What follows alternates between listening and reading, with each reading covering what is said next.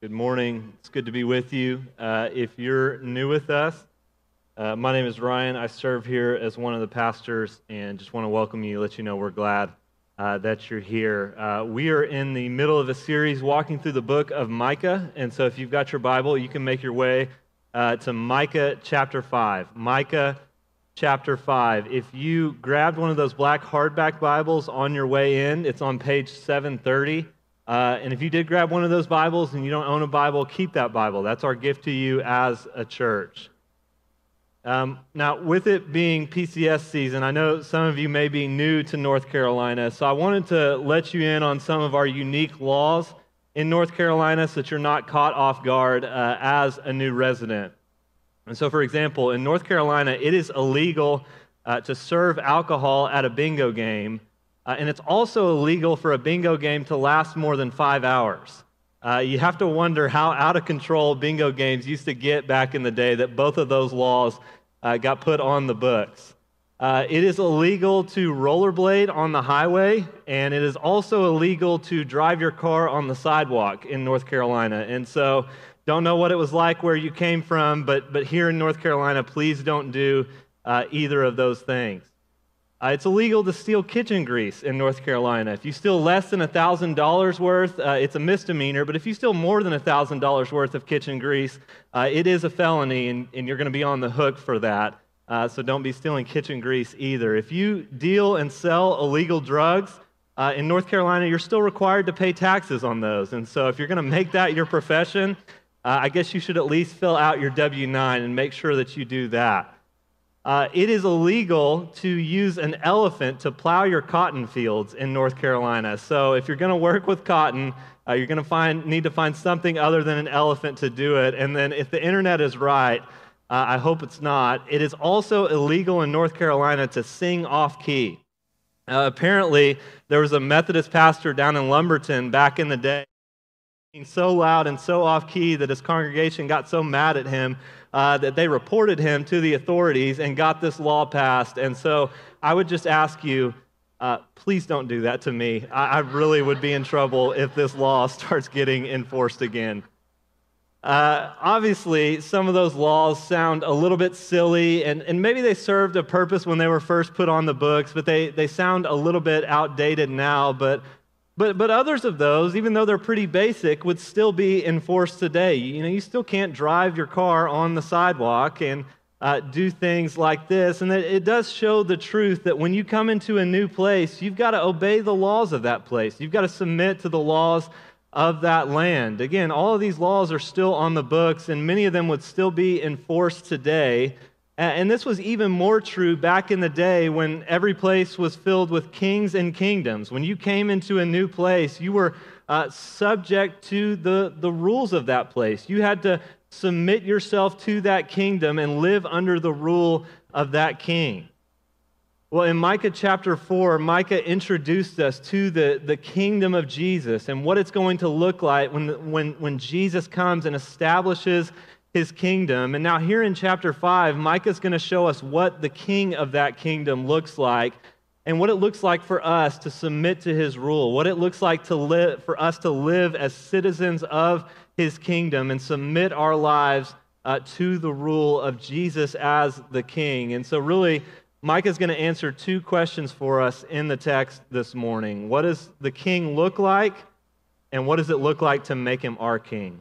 What does the king look like, and what does it look like to make him our king? And so let's see this together. Micah chapter 5, we'll start in verse 1. We'll read through the entire chapter. Starting in verse 1, the very word of God to us today speaks to us like this. It says, "Now muster your troops, O daughter of troops. Siege is laid against us.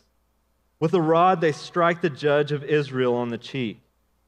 But you, O Bethlehem Ephrathah, who are too little to be among the clans of Judah, from you shall come forth for me one who is to be ruler in Israel, whose coming forth is from of old, from ancient days. Therefore he shall give them up until the time when she who is in labor has given birth. Then the rest of his brothers shall return to the people of Israel. And he shall stand and shepherd his flock in the strength of the Lord, in the majesty of the name of the Lord his God, and they shall dwell secure, for now he shall be great to the ends of the earth, and he shall be their peace. When the Assyrian comes into our land and treads in our palaces, then we will raise against him 7 shepherds and 8 princes of men. They shall shepherd the land of Assyria with the sword, and the land of Nimrod at its entrances, and he shall deliver us from the Assyrian when he comes into our land and treads within our border. Then the remnant of Jacob shall be in the midst of many peoples, like dew from the Lord, like showers on the grass, which delay not for a man, nor wait for the children of man. And the remnant of Jacob shall be among the nations, in the midst of many peoples, like a lion among the beasts of the forest, like a young lion among the flocks of sheep, which when it goes through treads down and tears in pieces, and there is none to deliver. Your hand shall be lifted up over your adversaries, and all your enemies shall be cut off. And in that day, declares the Lord, I will cut off your horses from among you, and will destroy your chariots. And I will cut off the cities of your land, and throw down all your strongholds. And I will cut off sorceries from your hand, and you shall have no more tellers of fortune.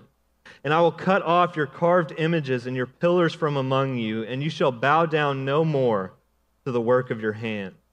And I will root out your Asherah images from among you and destroy your cities. And in anger and wrath I will execute vengeance on the nations that did not obey. Let's pray for God's help on our time together. God, would you bless the preaching of your word now? Would you speak to us through your word? Would you give us ears to hear and eyes to see, hearts to believe and know that the coming of Jesus as our good King is our hope, is our life, is our joy, is our freedom.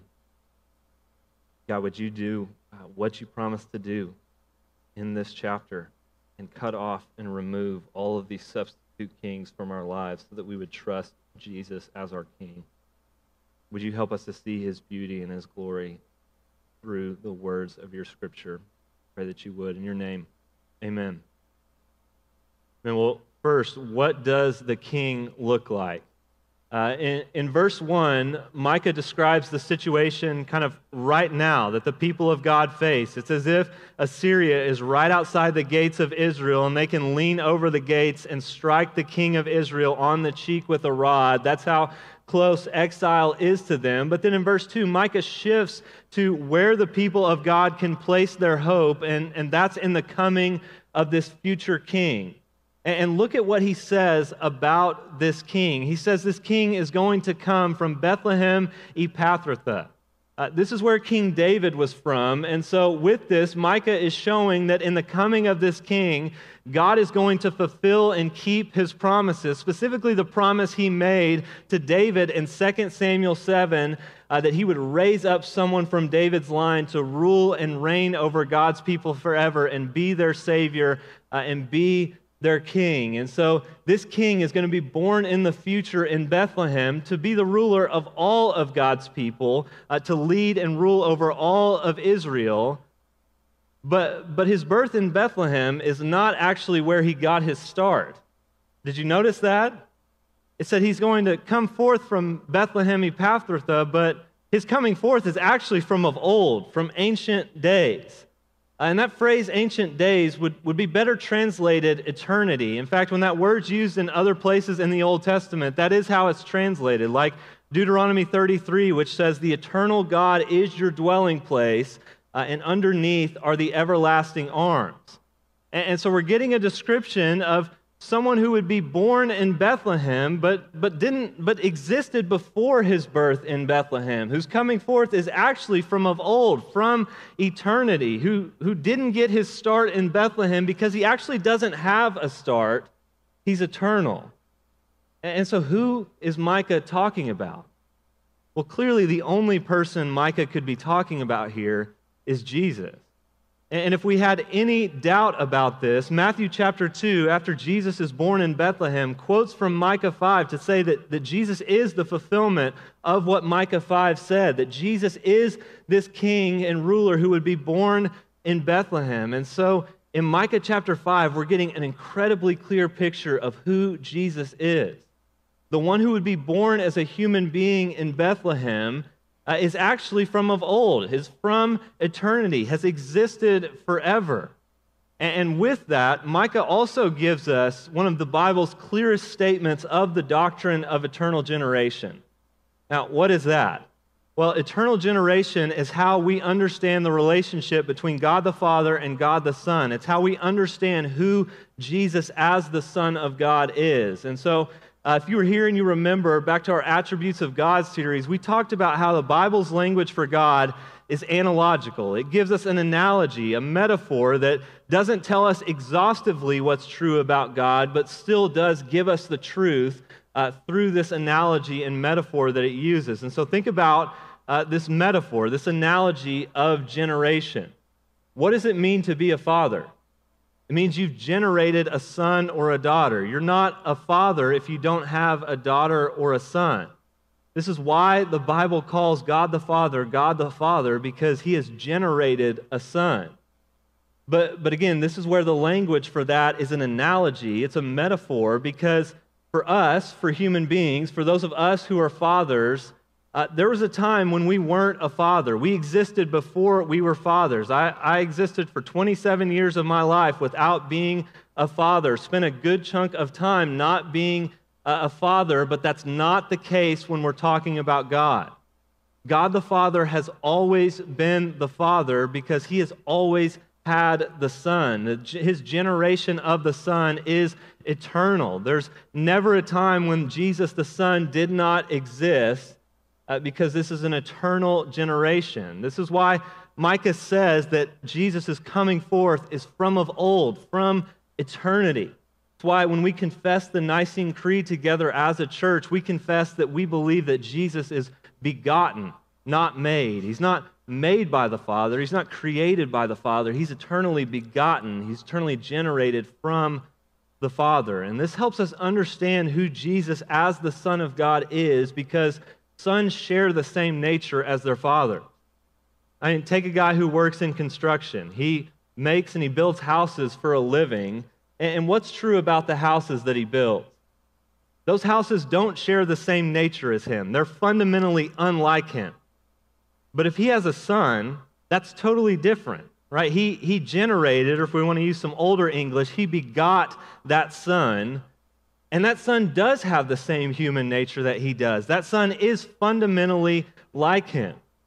Well, again, God the Father did not make Jesus. He did not create Jesus. He didn't build Jesus. He eternally begot. He eternally generated Jesus, which means that Jesus is the Son of the Father, the eternal Son of the Father, and he shares the same divine nature as his Father. He's co-equal and co-eternal with God the Father, and so Jesus is fully God as the eternal Son of God.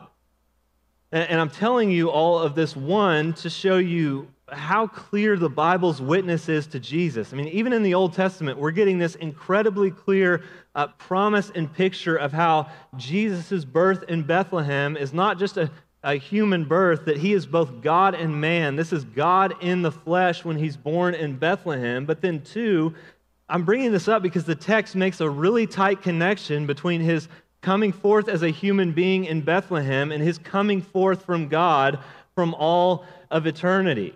It is because of who Jesus is as the Son of God by nature that he can become a human being in time and come to rescue us and save us. And this is how God accomplishes salvation. This is how God sets everything back to right. God was the rightful king of the world that he created and of the people that he created. But our first parents, Adam and Eve, rebelled against his kingship, did not want him to be king over their lives. And so Jesus comes as a human being. And in the coming of Jesus as a human being, God is both restoring his kingdom and his kingship again, and he's restoring the world to what it meant to be, what it was meant to be. What T.H. White titled his fantasy novels about King Arthur and the Knights of the Round Table is a really fitting description of the king Micah is describing here. Jesus is the once and future king. He is the king who, when we rebelled and rejected his kingship, he came as a man to restore his kingdom and restore us back to himself. And Micah tells us that the coming of Jesus as the king is our hope. In verse 3, he says that God's going to give up his people into exile until the time when she who is in labor gives birth, referring to Mary giving birth to Jesus. But once Mary gives birth to Jesus, Jesus will grow and he'll begin to reign as the king, and he'll bring God's people back to him, and he will stand and shepherd them and lead them in the majesty and the name of the Lord his God. And then we get a beautiful promise of what Jesus will do as the king in verse 5. It says that as the king, Jesus will be our peace.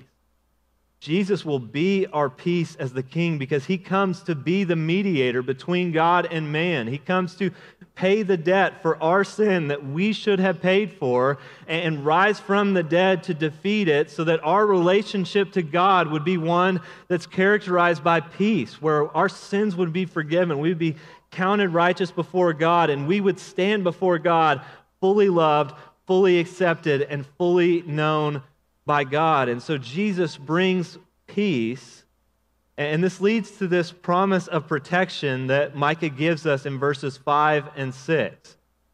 Micah says when Jesus comes as the king, he's going to begin to establish his rule, and he's going to do that over Assyria. And when Assyria is used here in verses 5 and 6, it seems to be being used symbolically. Remember, this is poetry, and when Jesus came into the world, the nation of Assyria was no longer a threat, and so this seems to be symbolic, and it seems to stand for the ultimate enemies of God's people, of sin and death and Satan. And so God's going to raise up shepherds and leaders who will lead under the leadership of Jesus, the Good Shepherd, who will protect his people and be a means of fighting against sin as Jesus establishes his kingdom. And then notice the shift in pronouns in verse 6. It says, they will shepherd the land of Assyria, but he shall deliver us from the Assyrian. The he that the passage is talking about there is the one that it's been talking about the whole time, the king who would come and shepherd and lead his people. It's talking about Jesus. Because Jesus has come, has defeated our enemies of sin and death and Satan in his death, we no longer have anything to fear from sin and Satan and death. Jesus has and will deliver us. And then we get this double-sided promise in verses 7 through 9. Again, Micah says as Jesus begins to rule as king, he spreads his rule throughout the whole world. He tells us that his rule is going to be multi-ethnic, multinational. It won't just be made up of people from Israel. God's people will be in the midst of many peoples and in the midst of many nations, and they will be like dew on the grass. They'll be a source of life and blessing and refreshment to people. And then we get the flip side of this when he says that they'll also be like a lion that devours and tears through, and none can stop it from devouring. And so what is Micah saying here? Well, it sounds really similar to what Paul says in 2 Corinthians chapter 2 when he says that as followers of Jesus, we are the aroma of Christ, both to those who are saved and to those who are perishing.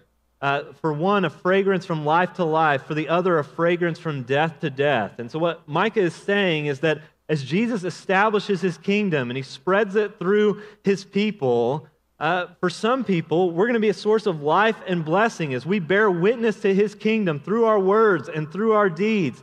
Some people are going to hear the good news of the gospel and repent and be saved, and our presence will be a blessing to them.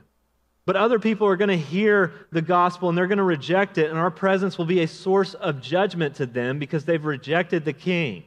Jesus is spreading his kingdom throughout the whole world, and whether that's a source of blessing or whether that's a source of judgment depends on how you respond to the king. And so this is who Jesus as the king is. He's the Son of David and the Son of God who would be born in Bethlehem to establish his rule over God's people, be our peace, lead us and shepherd us, and spread his kingdom to the ends of the earth. And so because of that, Micah moves next in the text to ask us and show us what does it look like to make him our king? And so let's look at that together. Verse 10, look at verse 10 again with me. It says, "And in that day, declares the Lord, I will cut off your horses from among you and will destroy your chariots." And so again, what Micah is describing here in verses 10 through 15 is how Jesus as the king begins to establish his rule. Horses and chariots are what people would look to as a source of power and strength. These were the old school military vehicles. Verse 11, cities and strongholds are places you would look to for security and safety and refuge. Verse 12, sorceries and fortune tellers are where you would look for wisdom and guidance and help in making decisions and how to live your life. In verses 13 and 14, false gods and idols are where you would look for meaning and purpose and significance and satisfaction in your life. God is highlighting all of these substitute kings that we look to and showing us that He's going to begin to remove those things from our lives. He's going to begin to cut those out so that we'll actually start to trust Jesus as our king, begin to live under His rule. Because so often we treat our relationship with Jesus like we're on a road trip and He's riding shotgun. And so He's helping us navigate, He's given us directions, and He's been there before, so He's got some pretty good directions, but it's still up to us whether or not we listen. You know, sometimes we take Jesus' directions, sometimes we don't, but we're still in the driver's seat. That's not what it looks like to make Jesus your king. To have Jesus as your king is not just to treat Him as a Savior who forgives your sins and maybe gives you some help and good advice in life. It's to treat Him as your Lord. To make Jesus your king doesn't even mean that you just listen to all of His directions. It means you get out of the driver's seat. All of these are substitute kings that we look to instead of treating Jesus as our king. And so just ask yourself, where does this describe you? Where have you stayed in the driver's seat? Power and strength. What are you looking to for power and strength? Like horses and chariots. The way you answer that question is, what do you look to, what do you think will be powerful and strong enough to order and control your life? Or what is it that you look to that you think is going to help you control your life? When you face a problem in your life, what do you think is going to fix it? If it's your intelligence and your ingenuity, then you're going to think, well, I can just think and strategize my way out of any problem or difficulty that I might face. If it's your power and strength, you'll think, well, if I just work a little bit harder, put in a few more hours, do a little bit more sweat equity, then I'll be able to fix this problem. Whatever it is, you can know you're looking to something else for a source of power and strength when you're faced with a problem in life, you strategize or you think or you act first and then pray later, or you just don't pray at all. Because why would you need to ask God for help when you've already kind of figured it out on your own? Why would you need Jesus to be your king when you already do a pretty good job running your own life? Cities and strongholds, what do you look to as a source of security and safety and refuge? The way you answer that question is by asking the question, when you get fearful, when you get anxious, what do you use to calm your heart and tell yourself, I'm safe. Everything is going to be okay as long as this is still in my life? More specifically, what is it that you look to cover over and calm down your feelings and sense of inadequacy and shame when those crop up in your life? What do you look to not just to tell you that everything else is going to be okay, but that you're okay? For some of us, it's money. We've convinced ourselves that money in the bank account will be a refuge for us that will keep us safe from any sort of devastating harm. For others of us, it's the stuff that money can buy us. We believe that a bigger, nicer, more comfortable house really will be a refuge from the storm that will keep us safe from anything that might threaten us on the outside. For others of us, it's romance and family. The promise and the hope and the ideal of romance and family has convinced us that if we can just get that, that will be enough to calm down and numb our sense of shame and our sense of inadequacy. It'll be enough to tell us that we really do matter and that we really are okay. And look, it's not like any of those things are bad in and of themselves. It's not wrong to have money. It's not wrong to have stuff. It's not wrong to have family. But it is wrong to treat them as your refuge, as the thing that's going to calm your heart and get rid of your fears and calm your anxiety when it crops up in your life. Sorceries and fortune tellers, what are you looking to for wisdom and guidance in your life?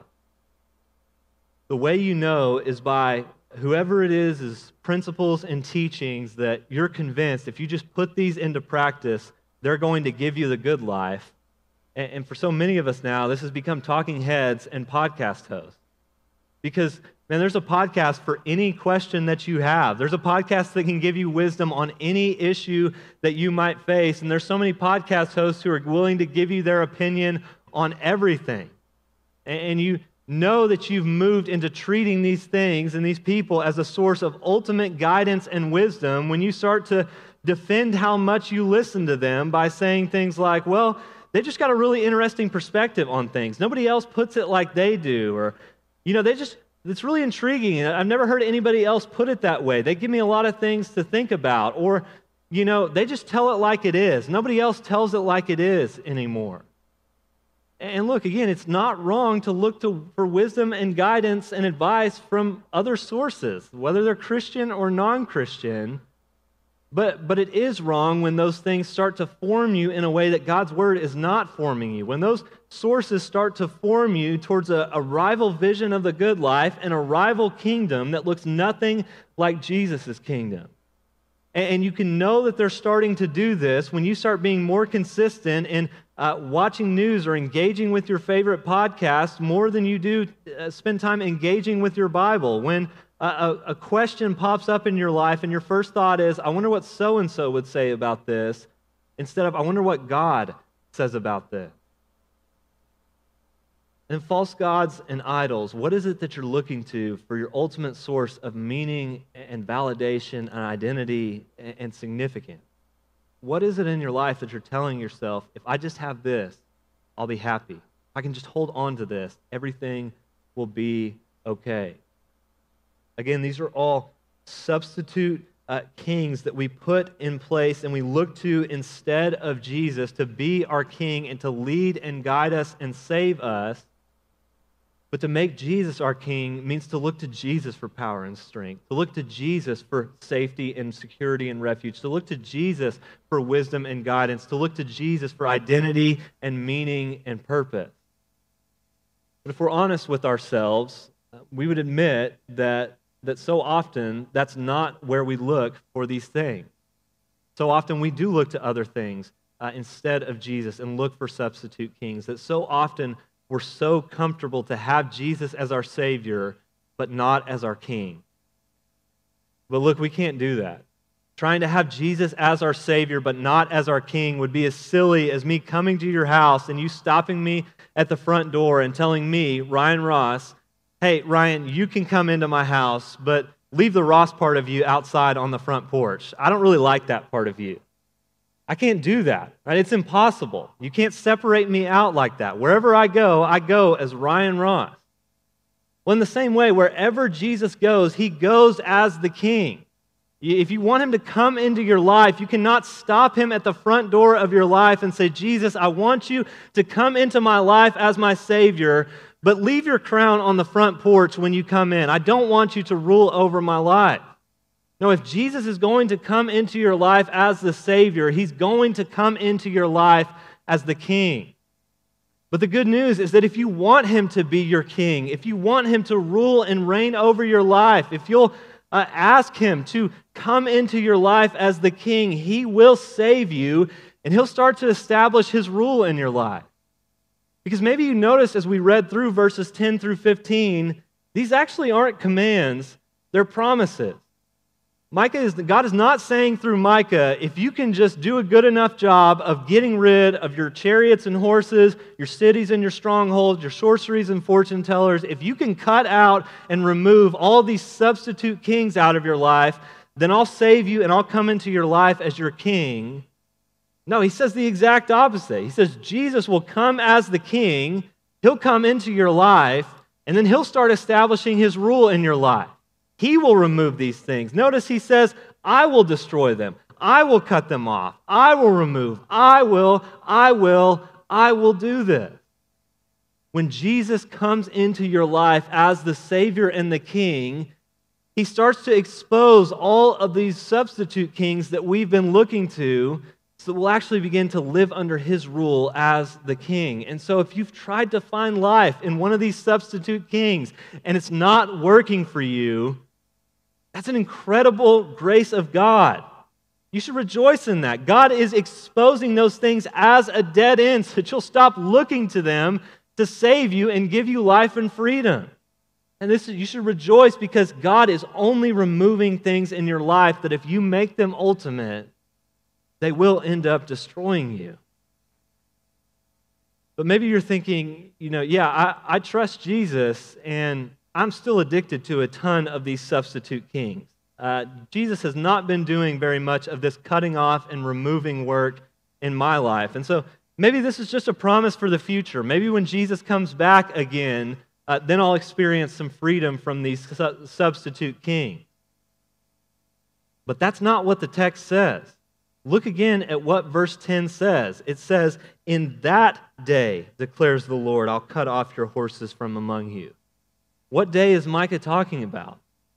It's the day when the king comes, when he's born in Bethlehem and he begins to establish his rule. So Micah is saying this is not a promise for the future.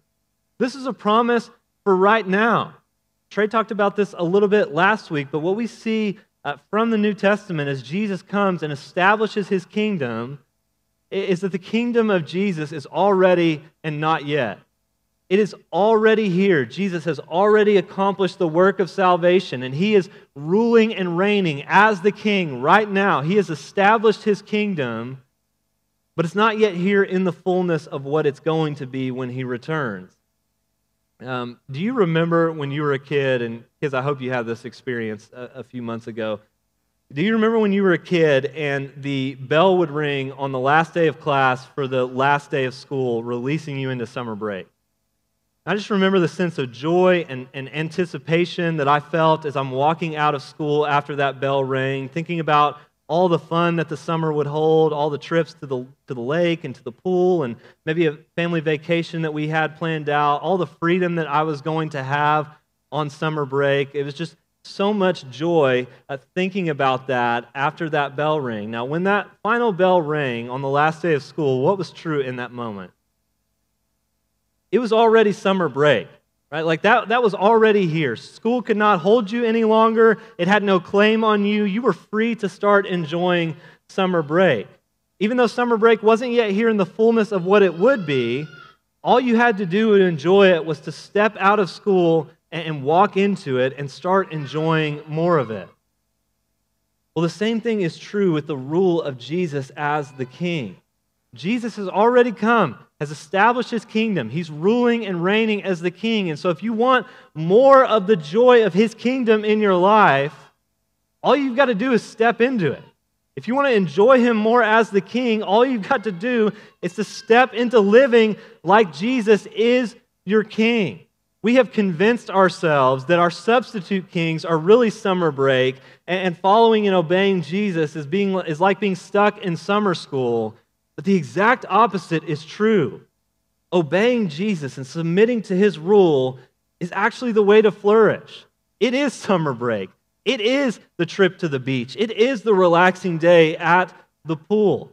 If you will submit your life to Jesus as the King, if you will stop negotiating with Him about what parts of His word you will and won't obey, if you'll give Him your life as a blank check for Him to fill out as to where you should go and what you should do, you'll experience more of the joy of life with Him as your King, because life with Him as your King, submitting your life to Him under His good rule, that's how He created the world to be.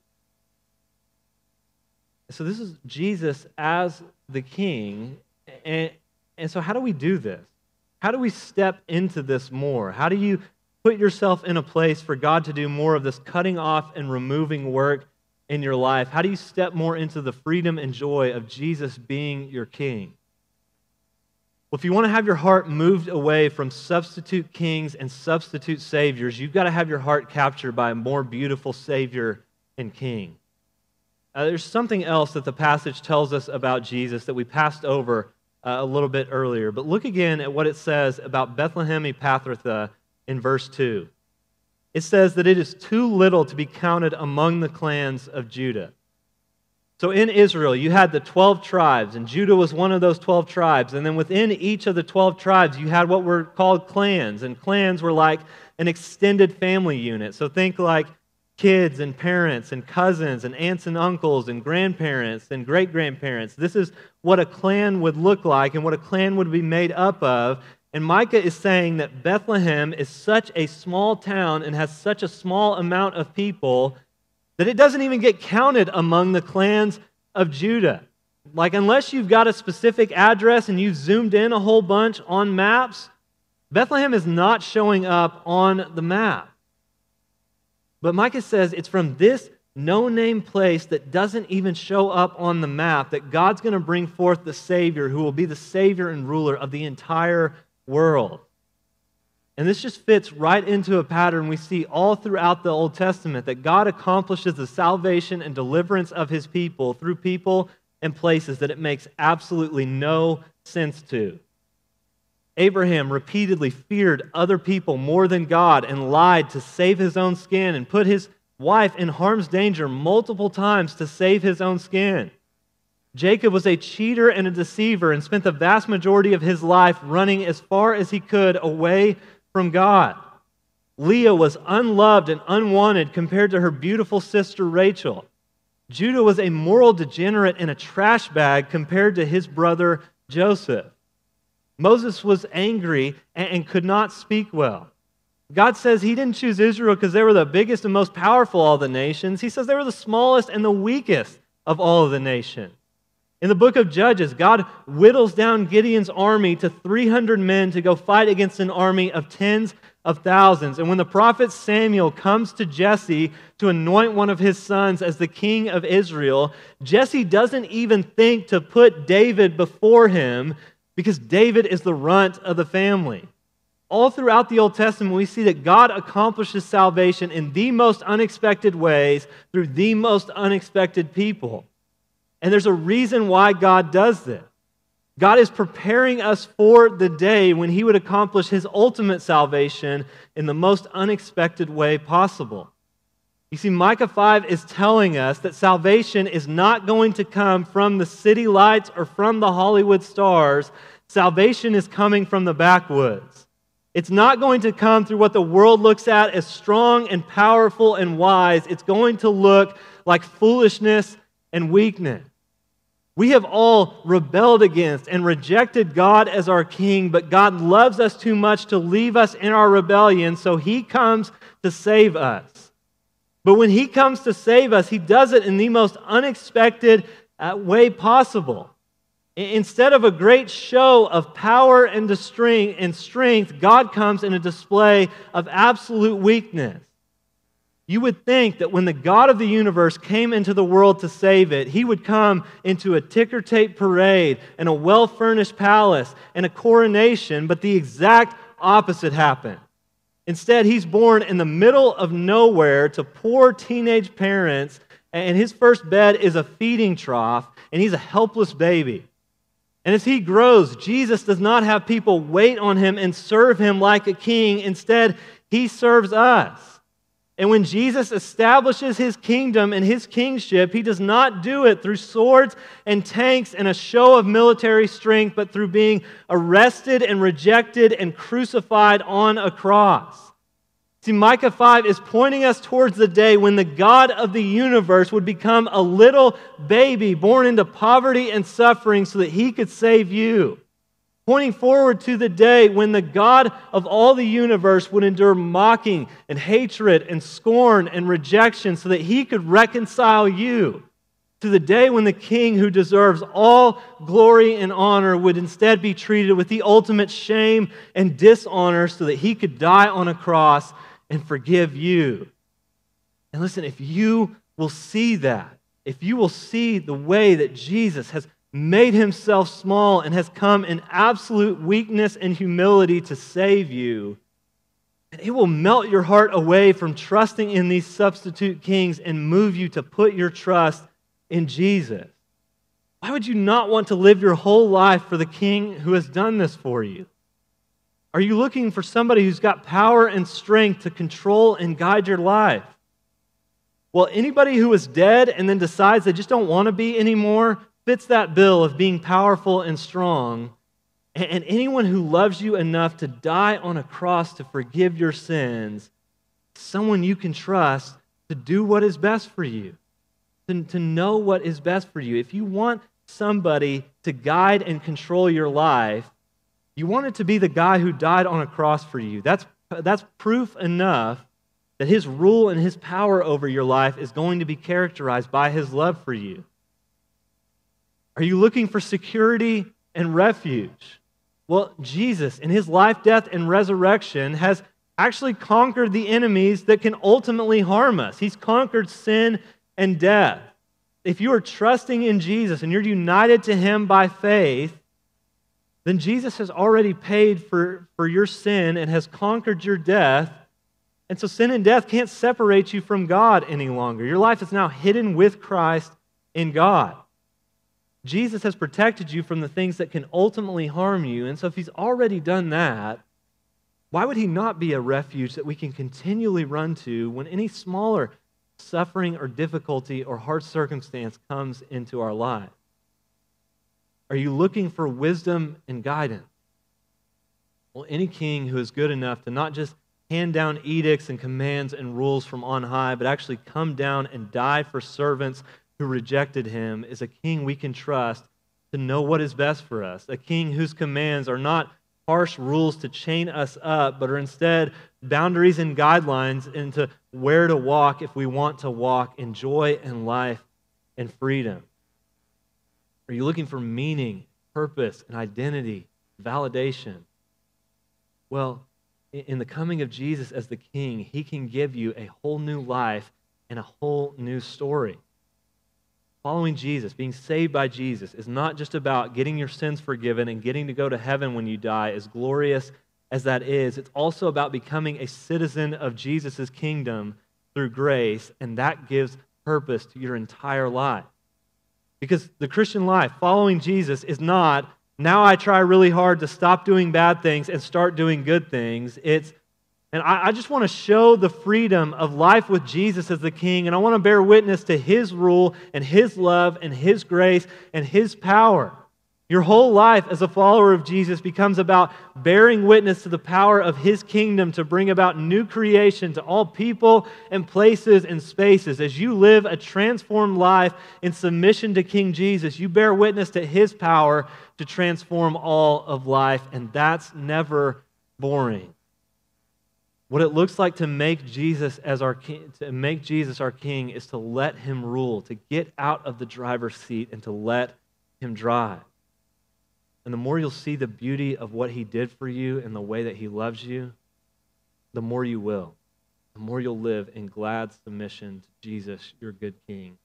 Let me pray that we would. Jesus, thank you. You are the King. Thank you that you are the ruler of not just our lives, but of the entire world. Thank you that you're ruling and reigning right now. Jesus, thank you that your kingdom is not characterized by people who have done enough good things and who have reformed their life enough and have cleaned up enough to gain a spot in your kingdom. Thank you that your kingdom, the entrance is by grace. Thank you that you have saved us apart from any good works we've done or left undone. And Jesus, I ask that you would continue to fulfill this promise in our life that you made here in Micah 5, to cut off and remove substitute kings and saviors that we look to give us life and joy and freedom. How would you do that in our hearts and our lives? Would you move our hearts to be captured by your beauty, your honor, your glory, and the way you've loved us, the way you've saved us? God, I pray that you would. Please do that even now as we respond to your word. In your name, amen.